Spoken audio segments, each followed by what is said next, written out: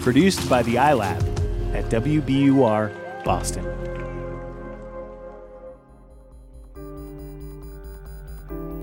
Welcome to Kind World. I'm Yasmin Amer. And I'm Andrea Aswahe. Yasmin, I'm so lucky to have some incredible friends who came into my life at the exact moment when I needed them the most. Yep, shout out to my best friend from middle school who helped me get through all those awkward years, and that definitely became a lifelong friendship. Yeah, and I think what makes it extra special is when that kindness and compassion they show really solidifies their place in your life. They become family. And this week, I've got a story about a chance meeting between two completely different people that turned into a very special friendship.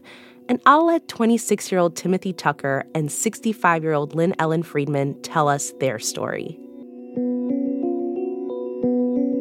We were at Midway Airport in Chicago. It was 9/11, 2011. I was flying out of Midway because I used to fly with Southwest a lot back then. We're sitting there. We got there early. I see like 3 or 4 girls crying. So I walk over to one of the girls and I said, "Are you okay? Can I do anything? Why are you crying?" And she said, "He's going to Afghanistan." And I said, "Who?" And they point to this kid, and I'm thinking, he's 12 years old.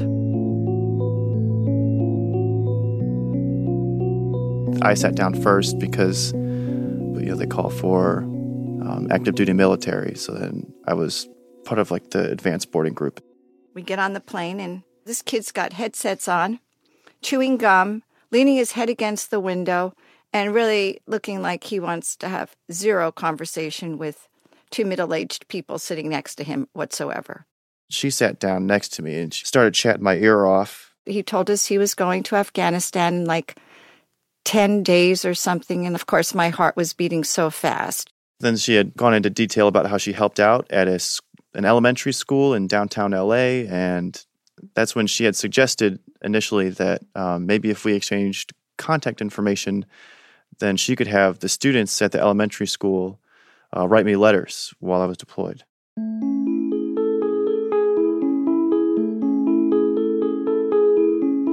And the next day I got an email from him saying that, "Hi, this is Timothy Tucker. You met me on the plane." And he said, "Well, I'm interested." And I said, "Okay, I'll go back to the school and I'll, see what we can do." She's got this electrifying personality where I really enjoyed talking to her. And it seemed very apparent to me that it wasn't just a chance occurrence that she would sit next to me and be so forward and be so open.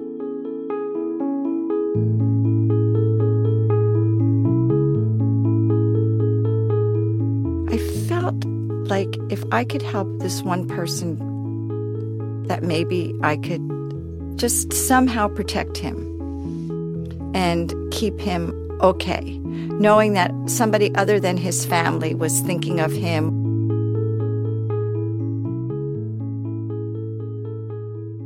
Once we got into Afghanistan, it was mind on a million other things.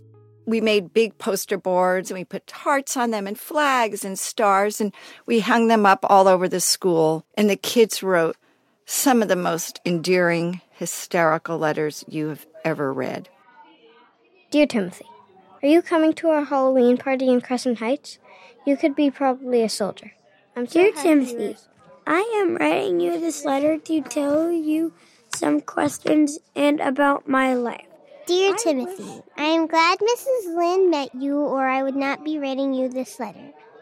You should be glad to be a soldier because you would not be known in the entire world. Dear Timothy, I'm writing this letter to tell you that I don't want you to die at all, so I hope you survive for many years and help America. I hope you come next year and pass it on to others and don't let us down at all. We want to live, and Crescent Heights too.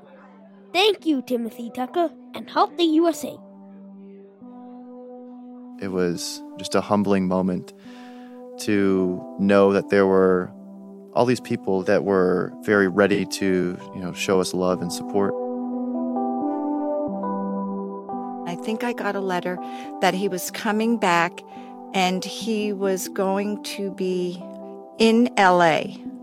And I asked him, do you think you could come to the school? And he said, absolutely. I thought it was a cool idea because then, these kids could finally have put a face to the name that they were sending all these letters to. And he came to school, and all I could do was cry. You're home, you're safe, you're home, and just cry. She was trying very hard to contain herself, but she was failing miserably.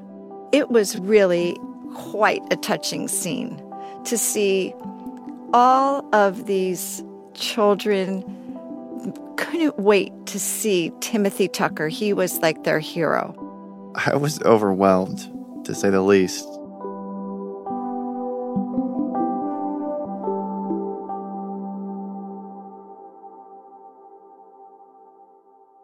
And then he's in Virginia now, and I'm so glad of the direction he's gone into, this aerospace engineering. He's matured. He's really matured. No more tattoos. I don't know if I could ever adequately express my gratitude because I didn't have anybody else that was putting in that same effort and that same kind of time. She'll be at my wedding. She's going to meet my kids. I don't hesitate to claim her as a member of my family. We have met in this universe for a reason. Whether it's come to pass yet, I don't know. But it's there.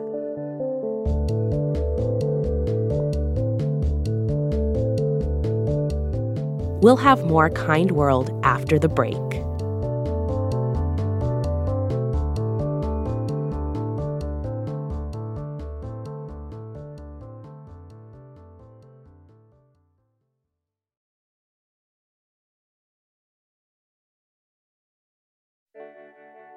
Welcome back to Kind World. I'm Yasmin Amer. And I'm Andrea Asuaje. Yasmin, it was so much fun to tell Tim and Lynellen's story. They are both so charismatic and friendly and funny. And I just loved listening to those letters from the kids. They're also hilarious. Just hysterical. And we didn't get to go into this too much in the story, but Lynellen and the kids at Crescent Heights, they didn't just write and send care packages to Timothy during his first deployment. Timothy went to Afghanistan a second time, and they answered the call again. How cool. So they would send them letters and the snacks and all the stuff that they've been sending the first time. Wow. Yeah, exactly the same. And now Timothy and Lynellen are best friends, and it all started with a connection and some small but significant gifts. It really is the little things that matter. And speaking of the little things, I want to share this story from one of our listeners. Her name is Tammy Spring, and she's a 49-year-old mother of 2 daughters who lives in Denver. And she told me this story from 10 years ago that still sticks with her to this day. She was living in Ashburn, Virginia at the time, and her then 8-year-old daughter, Allie, had just been diagnosed with strep. So I don't know if you've ever had strep. I've had strep. Yeah, it's terrible. It's awful. But in this instance, the young girl's immune system overreacted to the strep bacteria, and it ended up causing swelling in her brain. So here's Tammy talking about what happened. She woke up one day and just wasn't herself. And she moved differently in the way that her hands were. Her eyes were dilated. She was totally sensitive to light. And she had this debilitating anxiety and some OCD about how she could go out, who she could be around, things like that. I have never heard of this before. So Tammy has this perfectly healthy young daughter. Her behavior changes completely overnight after a strep infection. I mean, how is that even treated? So for a long time, Andrea, doctors weren't even really sure what to do. They first treated her for your common strep symptoms, so with just antibiotics, and they never really linked the infection to the changes in her brain. So when Allie's behavior didn't improve, again, because she's not getting the right treatment, doctors threatened to institutionalize Allie for her behavior, meaning for mental health issues. It was like that for 2 years. Wrong diagnosis, wrong treatment. I can't even imagine how long those 2 years must have felt. What happened? So Tammy finally found a doctor who was able to diagnose Allie with an autoimmune disorder called PANDAS. It's where the body's immune system attacks healthy cells. Then, when the doctor gave her the right diagnosis, she started giving her the right treatments and medicines. But even with that relief, things were really tough. By that time, Tammy had lost her job at a startup because she had to stay home to take care of her daughter. The family felt isolated and stretched. But then something happened. It was around Christmas time, and one night, Tammy hears footsteps on the porch and the doorbell ringing. And we opened the door, and there was a package on the doorstep. And it had a basket with some pears, and it had a little partridge ornament in it. And we were just so delighted and so surprised, and thought that was really cute. And then the next day, there was another ding-dong, ditch where they rang the doorbell and they ran away, and they left another little gift. Mind you, these weren't major gifts, just thoughtful little things like chocolates, handwritten notes, and poems. But Tammy and her daughter, Allie, say it was incredibly meaningful. Allie is 18 now, she's perfectly bright and healthy, and she's able to manage her autoimmune disorder, which she has to live with for the rest of her life. She's heading off to college soon, but she still remembers how those little gifts made her feel all those years ago. I just remember being, super excited. Every night I'd, run out and see, this little basket of stuff. It was just ooh, Christmas joy before Christmas. And it was just really nice to, have people, around you, care. I love this. It's just so sweet. So were they ever able to find out who was behind this? Tammy suspects. In fact, she's pretty sure that it was several of her neighbors taking turns to surprise her and Allie. She's heard some familiar giggling a few times on the porch, but she's never actually caught them red-handed, and she's never been able to get them to fess up. Even after all of these years, they took this long vow of silence. Still, those mystery gift givers must have left such a big impression on the family. I mean, they're still talking about it, and it was 10 years ago.